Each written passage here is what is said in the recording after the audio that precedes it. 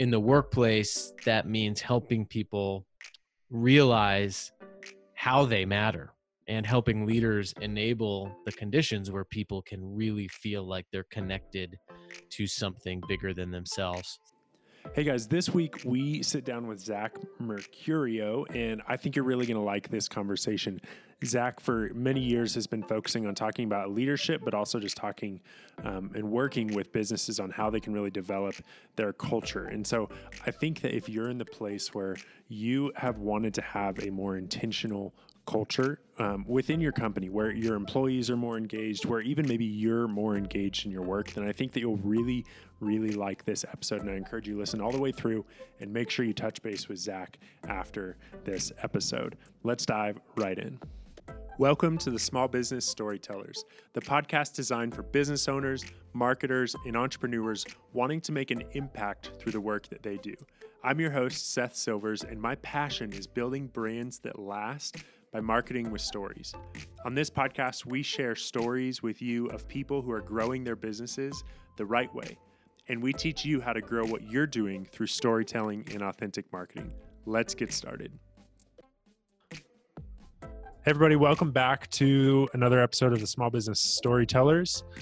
This week, I get to sit down with somebody, sit down over Zoom, look at while I'm sitting down with Zach. Is it Mercurio? How do you say your last name? Mercurio.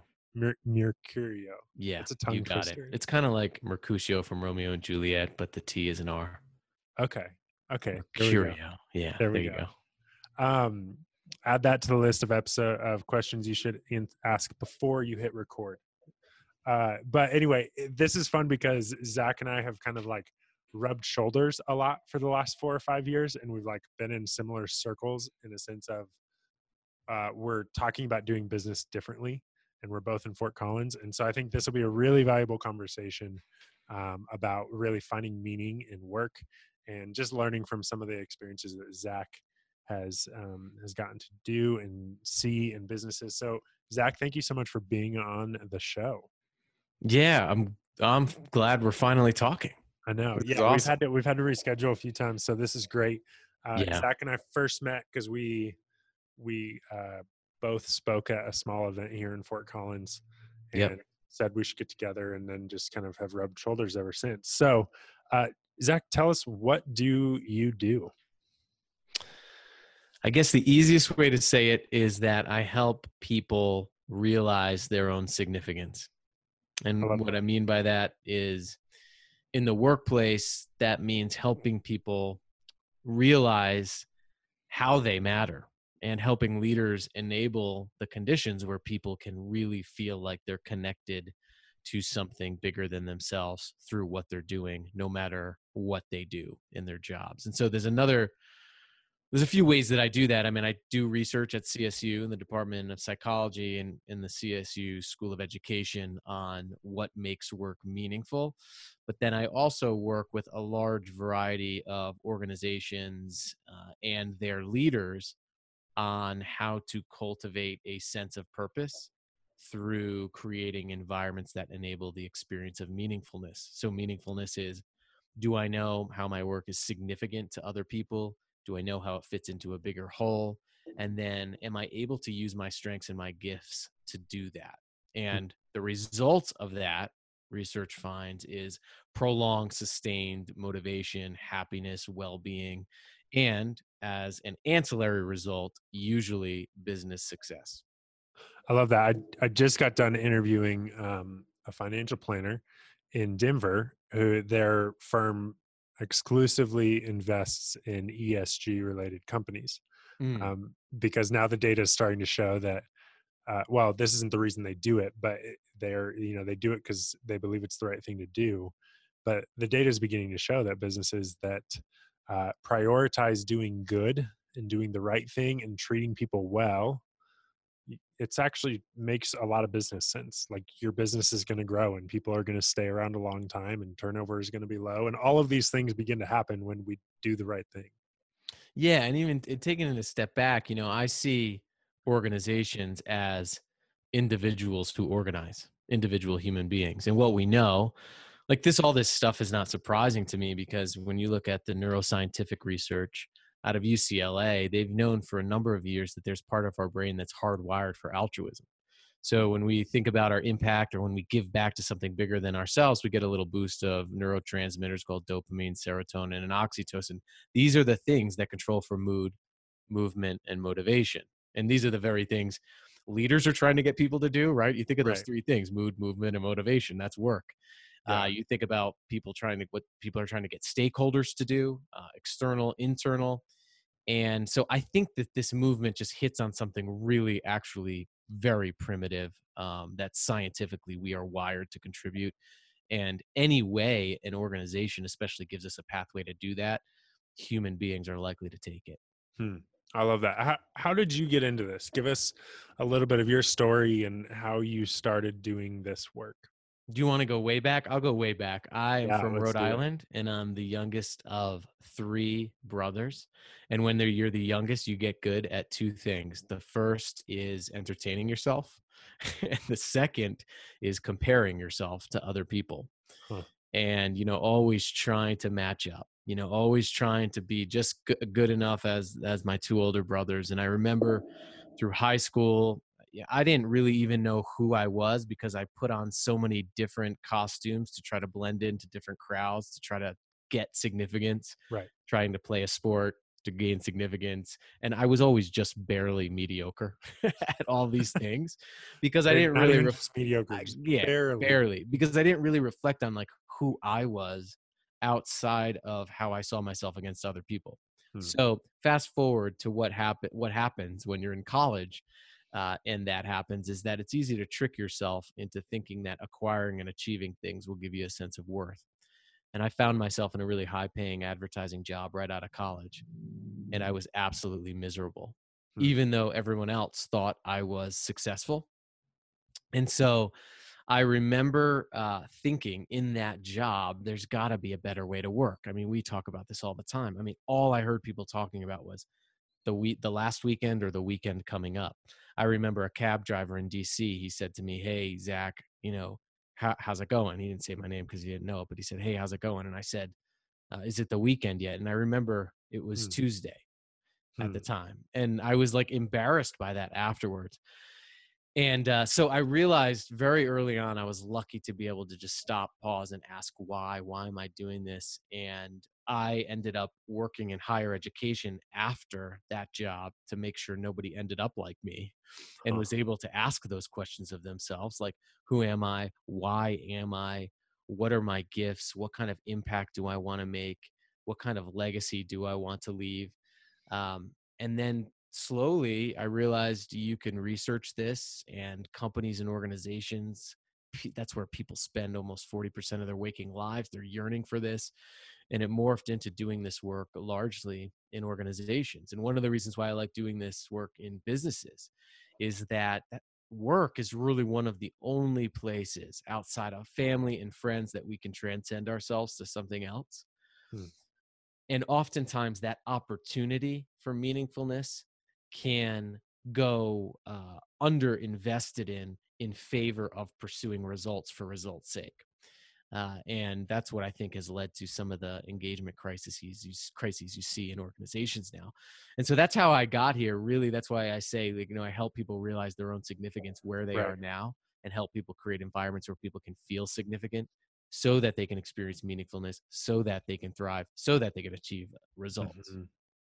So when you go into a business, do you kind of have some processes or tools that you like help them implement? Like, how does that actually work when a business hears this or sees you and they're like, yes, we want that. We want our people to be more engaged. We want our work to feel like it's mattering more.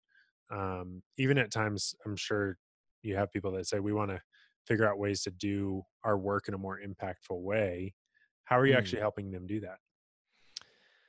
I really start first with mindset work. Um, Before you and I were talking, I said, if you have a brain, you can experience meaningfulness. Right. And a lot of my work, my research is with people in frontline professions. So I just finished up a research study with janitors at the Hmm. university.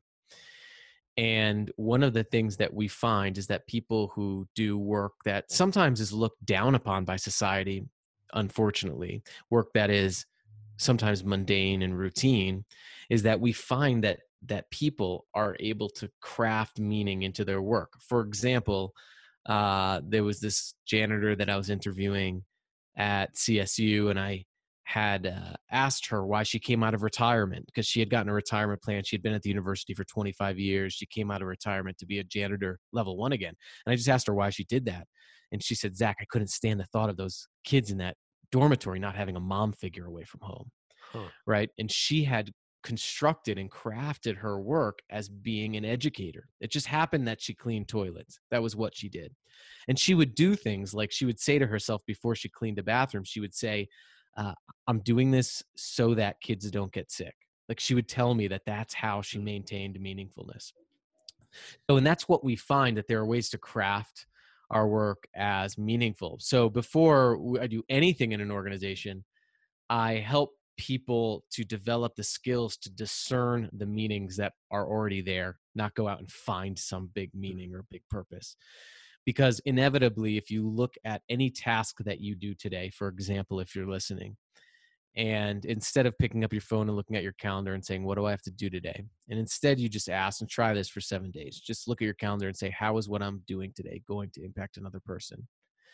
You can train your mind to think in a purposeful way. So that's usually where I start, is helping people think purposefully and be purposeful, because there's a difference between like having purpose and being purposeful.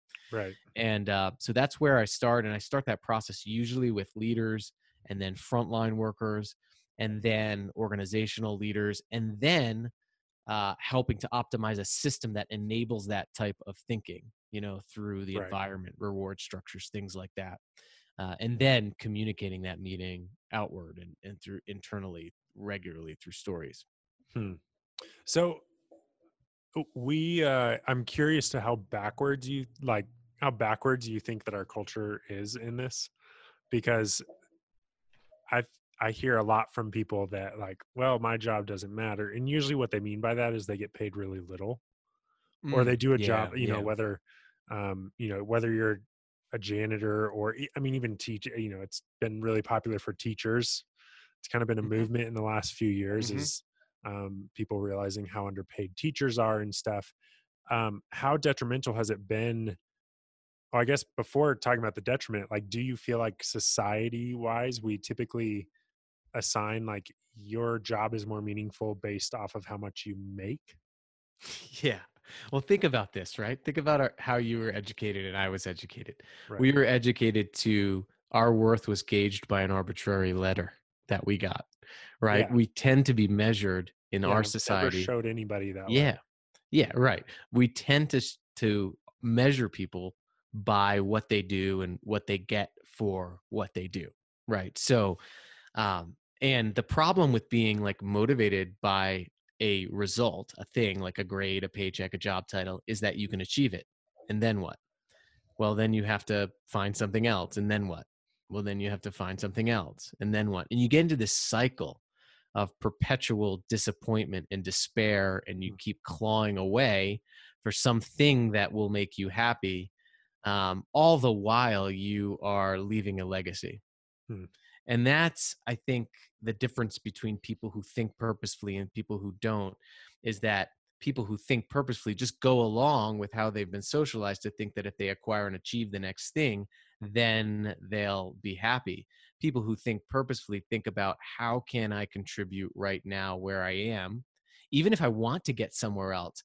So I learn how I do contribute best. I learn about myself, my strengths, my impact, and I can use that knowledge where I go in the future. And we find that, and research is very clear on this, that happiness, right, the transient state of pleasure through achievement, is a very temporary thing. Whereas meaningfulness, when we're thinking about virtues and others outside of ourselves, and we have to reflect on our lives and reflect on our day and be active in our mind, it's much more associated with long term vitality, long term thriving, and long term flourishing. And Right. so, if the same is true with an individual, then you take a collection of individuals in an organization in the same is true as well. So I think in some ways, like, we have to kind of re-socialize ourselves and know, and not like, I'm not saying that results are not important, like having a Yeah. job, getting good quarterly earnings report, like all of that stuff Right. helps you to survive, to deliver purpose. I just worry about people who make the result, the pursuit, the ultimate pursuit, because just like a cause and effect, right? You can't get an effect by pursuing an effect, Right. get an effect by pursuing a cause. Right. You get results by pursuing your contribution, your purpose, by experiencing meaningfulness. So what what things do we need to unlearn? Like there's Yeah, probably a lot of things like for us as Americans or as people, whoever's listening, to get to the place where we feel like our work is truly meaningful. What do we need to unlearn that we've been taught? that's such a good question, Seth. I mean, I think unlearning the idea that we can even not matter. Like, for example, if you look at basic like Like that it's like either you matter or you don't.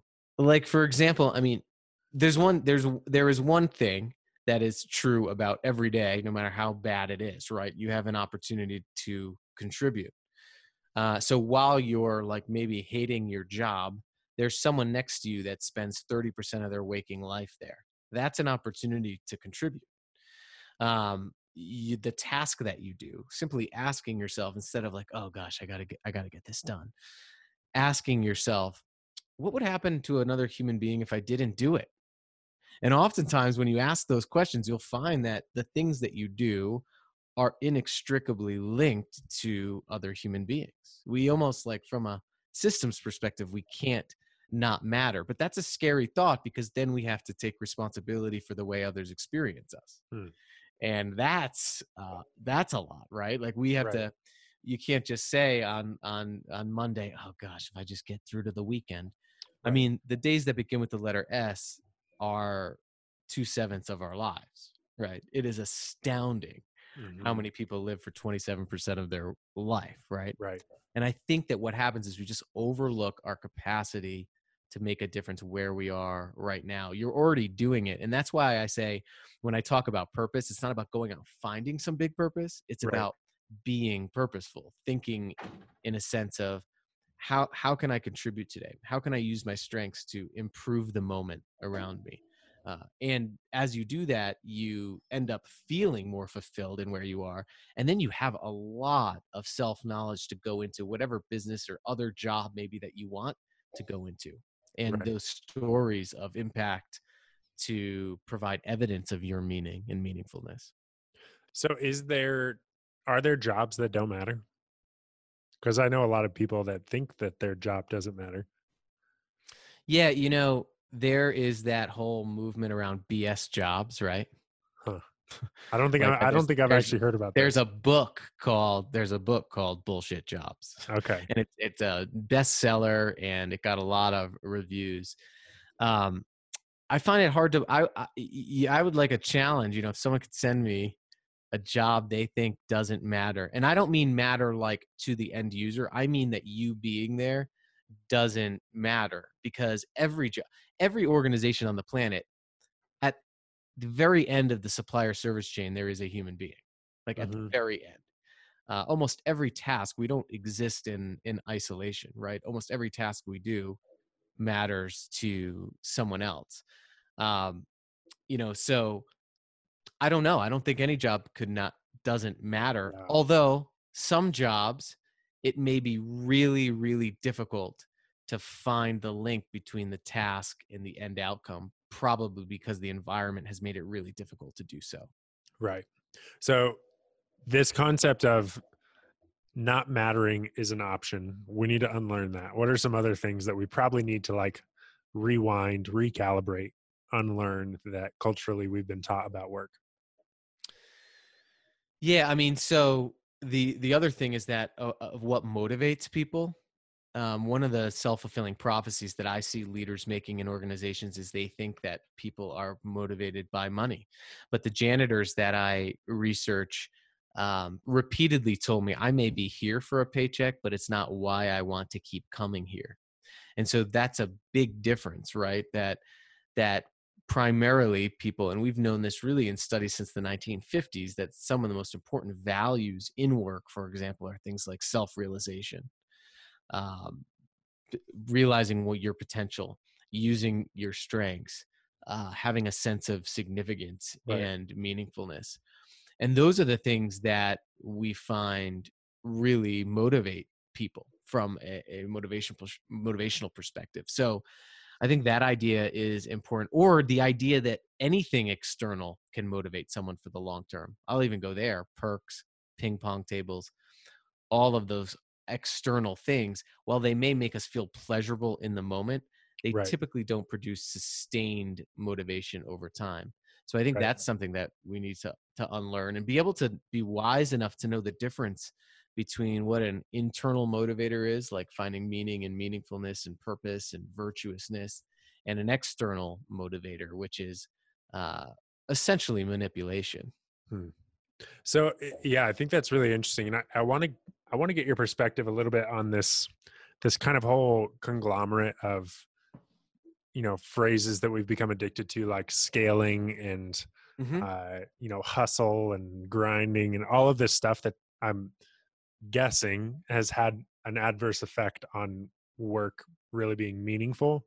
But where did it, like, do you know in history, like, where did it shift? Like, is there a point in the last 100 years where like work all of a sudden became about, it kind of went away from meaning more towards money? Or like, can you give us like a little Yeah, history yeah, lesson on this and how we that's got cool. into this?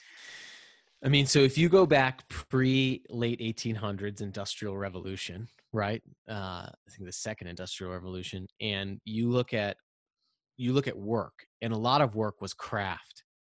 So shoemakers, Hmm. stonemasons, a lot of the work that humans did was actually inherently purposeful. For example, you make a shoe, you put it on someone's foot. It was inherently human Right. centric, right? And then we got into the Industrial Revolution, which revolutionized this idea that people will do discrete parts of a bigger whole. So we'll break these big products into parts, and you'll just do a part. And And you're talking most, about like assembly line. yeah, yeah, yeah, that it morphed into that, but that people will just work on this particular part, and we can organize labor in this way.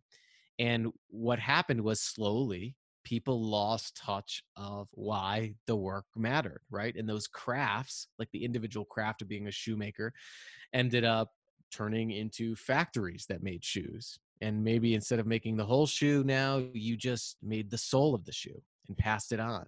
Hmm. So people didn't know the significance of their work. They didn't know the identity of their work, how it fits into a bigger whole. They probably weren't using their strengths to do it if they were just in a particular Right. um, part of it. So then you get things like despair happening. And we actually see this cycling back now.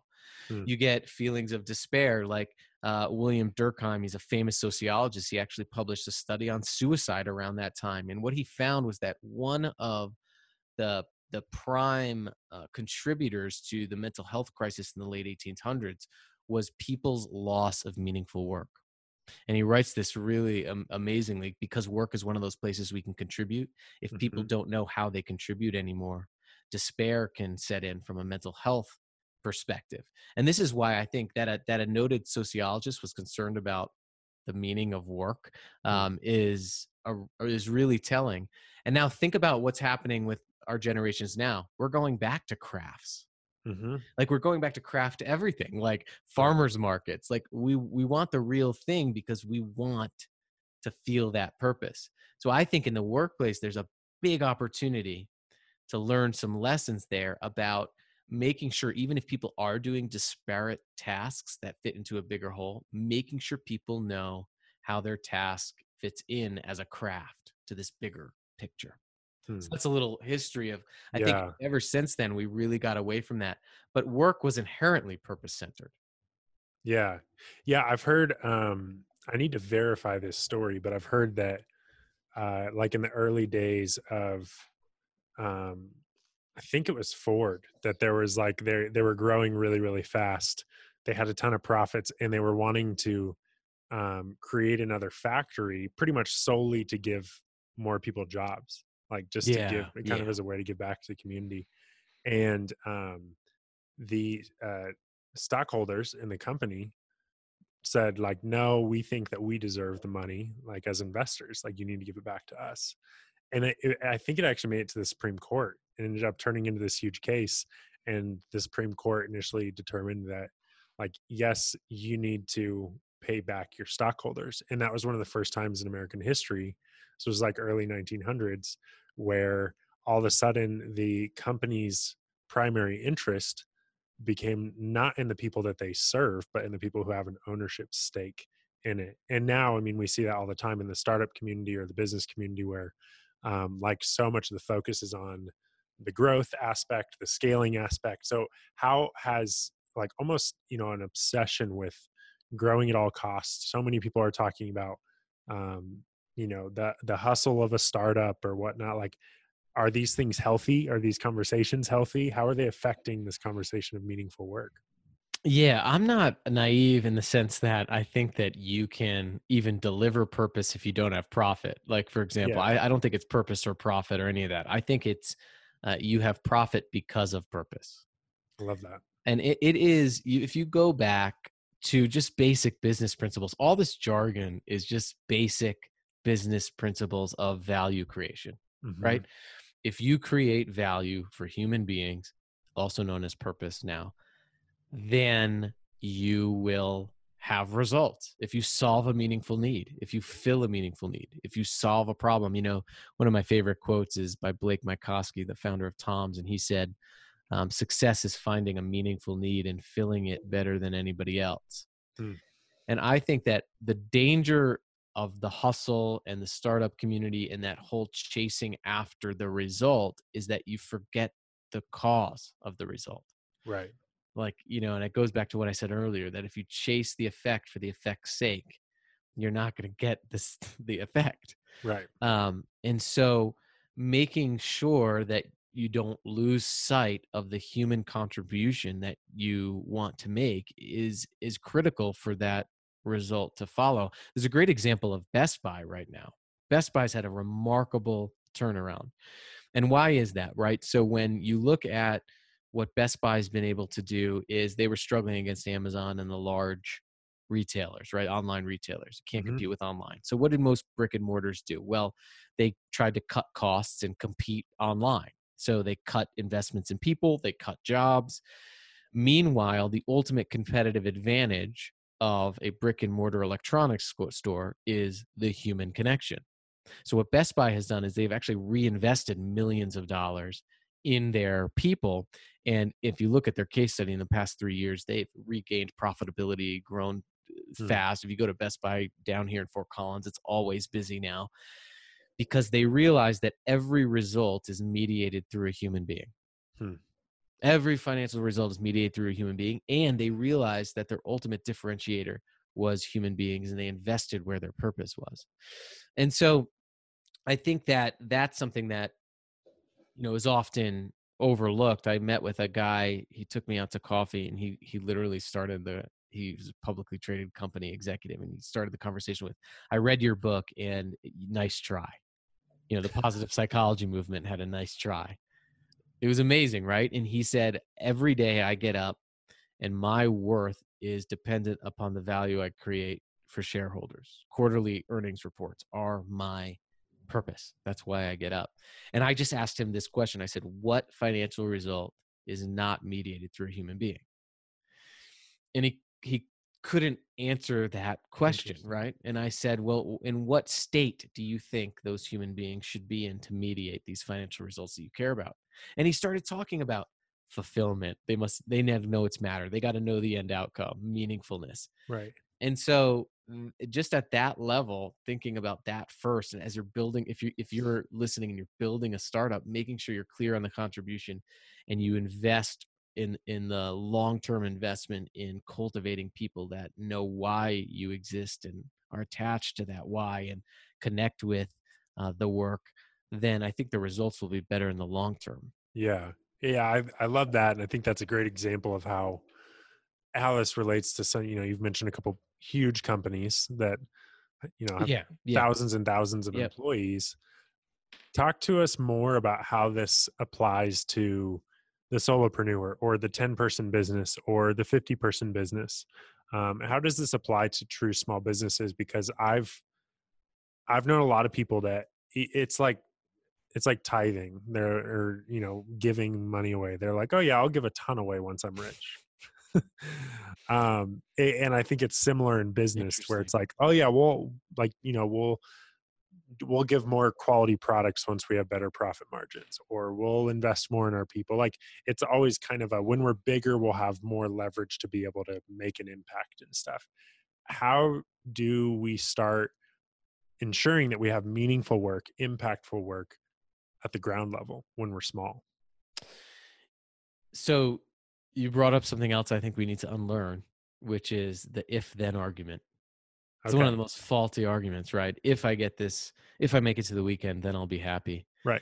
And then you just make another if at then argument the next day, right? If I get this, like I work with college students, if I get this degree, then I'll be successful. If I get this starting salary, then I'll be happy. And I always hear from them 2 years after they got that starting salary that they thought would make them happy, looking for something else, right?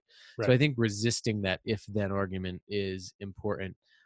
David Brooks, the New York Times columnist, put it this way: are you living for resume virtues, the things that I'd acquire and achieve for yourself, or are you living for eulogy virtues, the things you want said about you at your funeral? Hmm. And he often says that eulogy virtues actually make the best businesses. Hmm. And because it's true contribution, it's true legacy, right?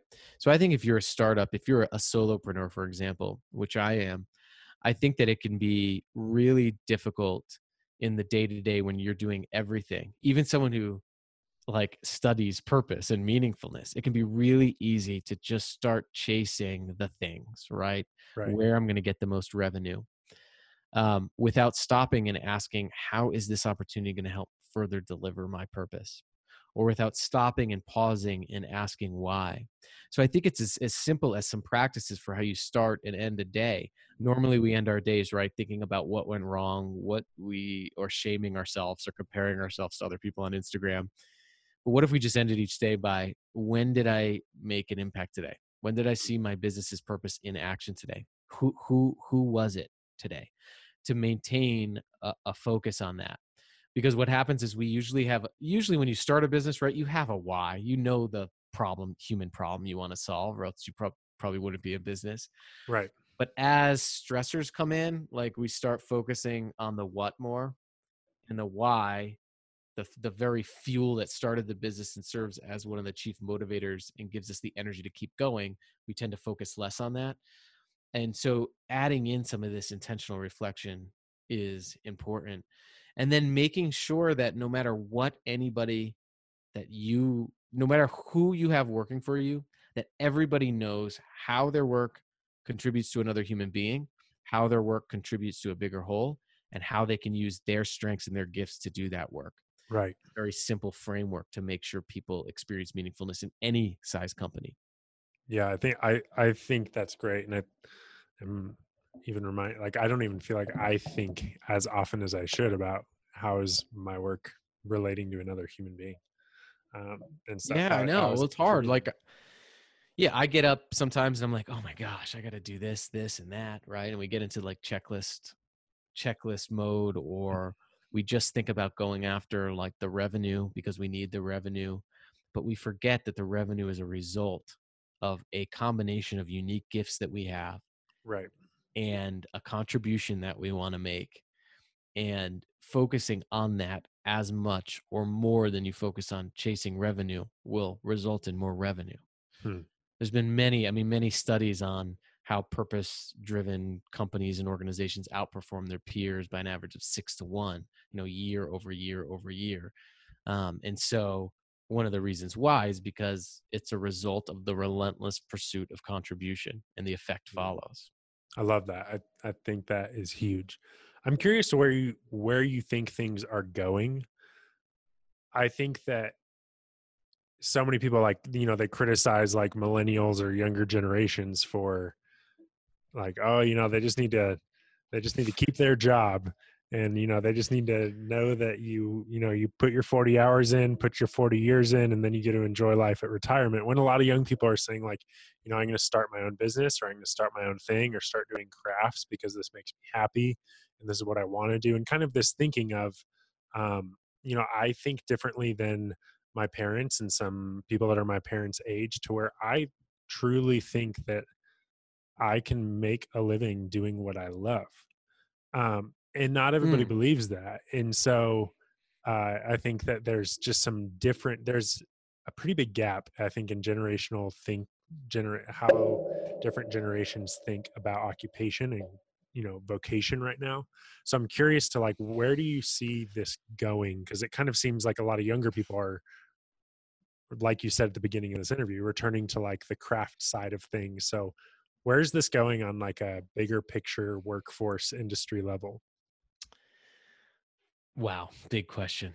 I Yeah, got to be careful because I got to push back on the follow your passion stuff good. because, I actually think that's a little bit of misguided advice that some in, I think I'm one of the first millennials, but I think some millennials have grasped onto, like, do what you're passionate about, do Right. what you love. And the problem with passion is that it's usually confined to you doing that thing. So the pleasurable experience is confined to you doing that thing. You have to be doing it to feel good, right? And passion is usually a short-term experience that comes in episodes, right? And this is why now passion is important, but where your passion meets up with a human need is when we start getting into purpose. Hmm. And the reason why purpose is important is because you can contribute using your strengths, the things that light you up, in multiple different contexts. And it serves as your legacy, as you impact other people. So I think that when you get into this question of, that's one vocational just observation that I have, is the difference between passion and purpose, and that Yeah. one we know is much more long lasting and sustaining than the other, but we know that passion informs purpose. You can't make an impact without the energy to do it, right? Hmm. But then this bigger question of, I was just talking to a group of older government workers around this, and they asked me this similar question, and I just said, hey, raise your hand.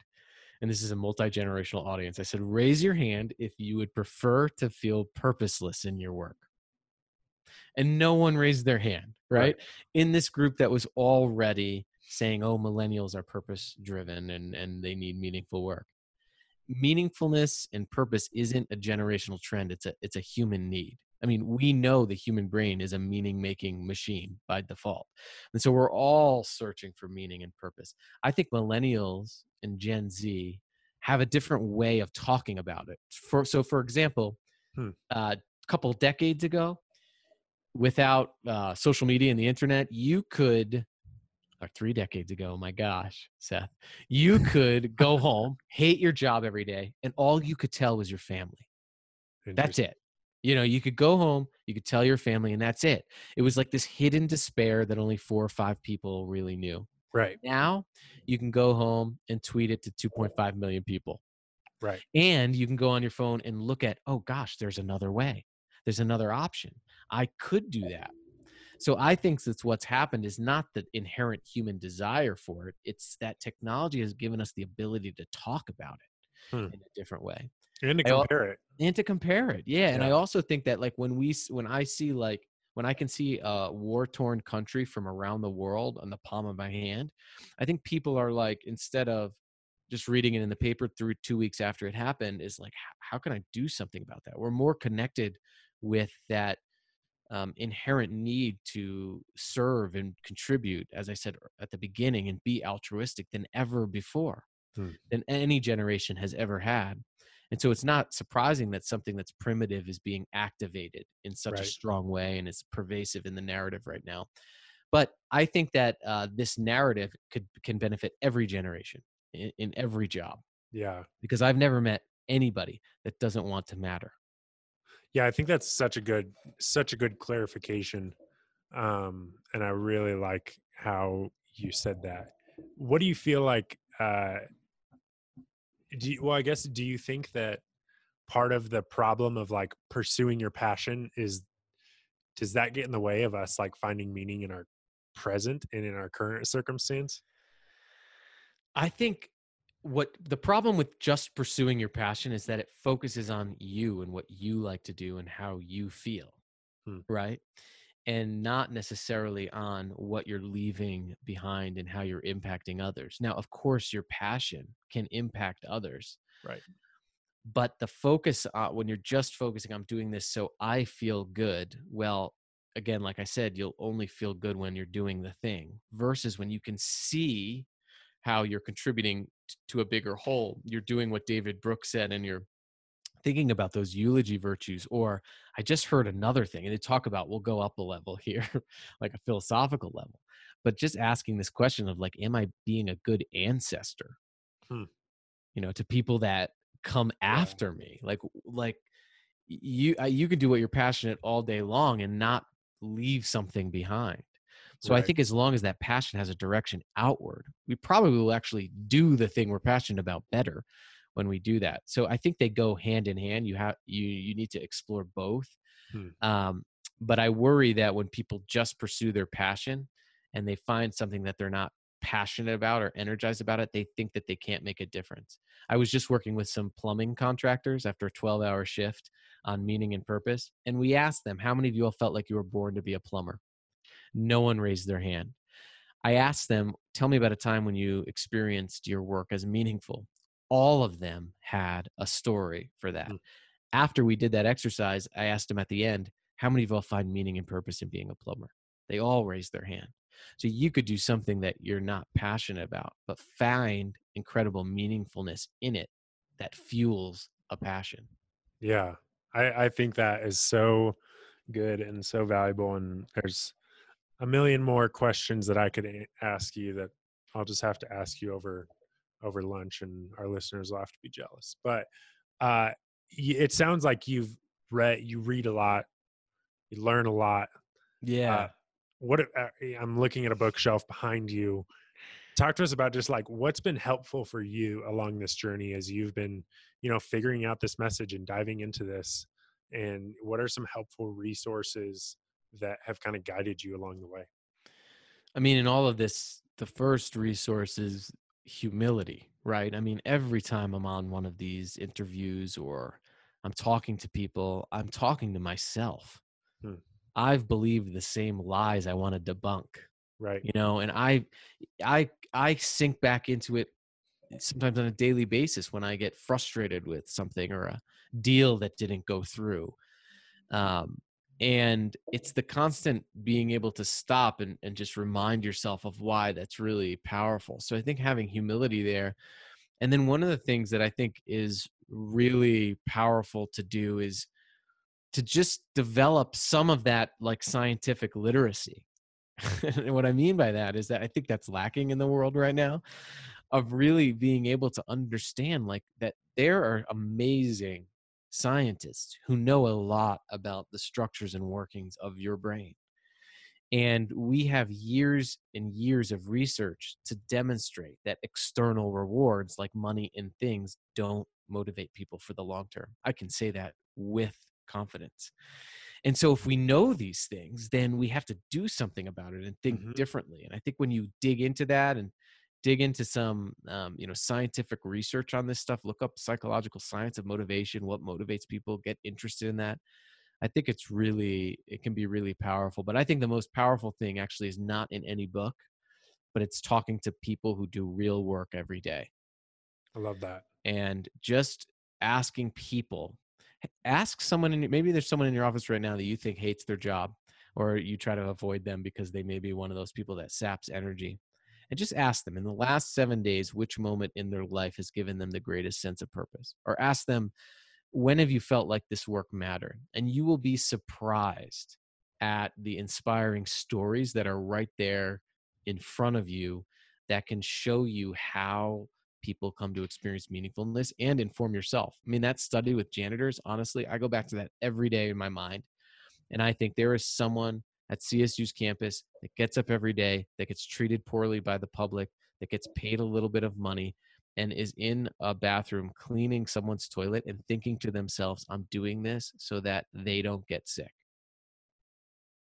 Yeah. I mean, answering an email, like, I mean, come on. I can craft my work as meaningful and purposeful. Mm. Humans have the capacity to do that. Yeah. Yeah. I think that is so valuable. And I want it aligns so much with how I see work and see the world. And a big reason that we started Story On to help Mm, businesses market 4 years ago is just because I kind of just believed like there has to be a better way. And one of our core values from the beginning has just been built around authenticity, and that authenticity will win out. And I love that more and more voices like yourself are becoming more popular, and not so that you can be popular, but because I think people are kind of getting fed up and they're realizing like there has to be another way to engage with work. Like there has to be another way other than this rat race of mm. meaninglessness that usually ends with nobody being happy. And so I love what you're doing, and Yeah, thank you you too. for the work that you're doing and just kind of this message that you're speaking. I'm looking at a cover of your book, Oh The yeah, Invisible yeah, Leader. yeah, yeah, yeah. Tell our audience about the book that you wrote. Yeah, the book is it was really it really all started for me because I was exploring this idea of purpose, and then I'd read something from the late 1920s by this woman named Mary Parker Follett. She was a social activist, but she also did management consulting as a woman in the late Interesting. 1920s. And she had this theory of invisible leadership. And she said that leaders and followers are both following the invisible leader, the common purpose. And it spurred a lot of studies into how a shared, compelling, common purpose that is outside the self is the ultimate leader of organizations. Like when that purpose becomes the boss, people can be self-managed, self-led, because the ego doesn't get in the way, because the purpose is the boss of all decision making, and the purpose is the boss of your actions and your attitudes. Hmm. um, and so I took that and did a lot of research on what the phenomenon of purpose was, how it worked, and how leaders could adopt those practices in their life to make purpose the leader of their lives, but then also to make the purpose the ultimate leader of their organizations. And that's what the book is really all about. It's about the stories of people that I've met, businesses that I've worked with, educational institutions I've worked with, of Hmm. how these people have put purpose as the most powerful leader. And then there's some really interesting practical exercises that allow you to do it. Because I also think this idea of purpose is not just an idea, it has to be a practice I and a love that. habit. Yeah. So, where can people find your book? What's the best place? Yeah, really anywhere you want to. You can go to IndieBound and get it at a local store, get it ordered to a local store if you want to support the local community. It's on Amazon, Cool. Barnes and Noble, everywhere. So you can get a free chapter on my website at zachmercurio.com if Cool. you'd like. Oh, and one of my favorite things is I write this newsletter called The Spark, goes out every month, and it's really all about research and practices around meaningfulness. Cool. And I often have this section that allows you to download and take an exercise that you can use and try and let me know how it went for you. Awesome. Yeah, I encourage everybody to go to your website and just stay in touch. And that's such a good tool, the Spark, to find just to kind of stay in touch. And it sounds like as this message, I wouldn't say evolves, but as it goes deeper for you, and as your understanding uh, goes deeper, I don't think you've arrived at your message, and I don't say that because I guess I say that because it's very evident that you're going to be learning about this for a long, long time, and you're not going to stop Yeah. researching this concept of meaningfulness for a Yeah. long time. So I love that people can get that bit of knowledge from you.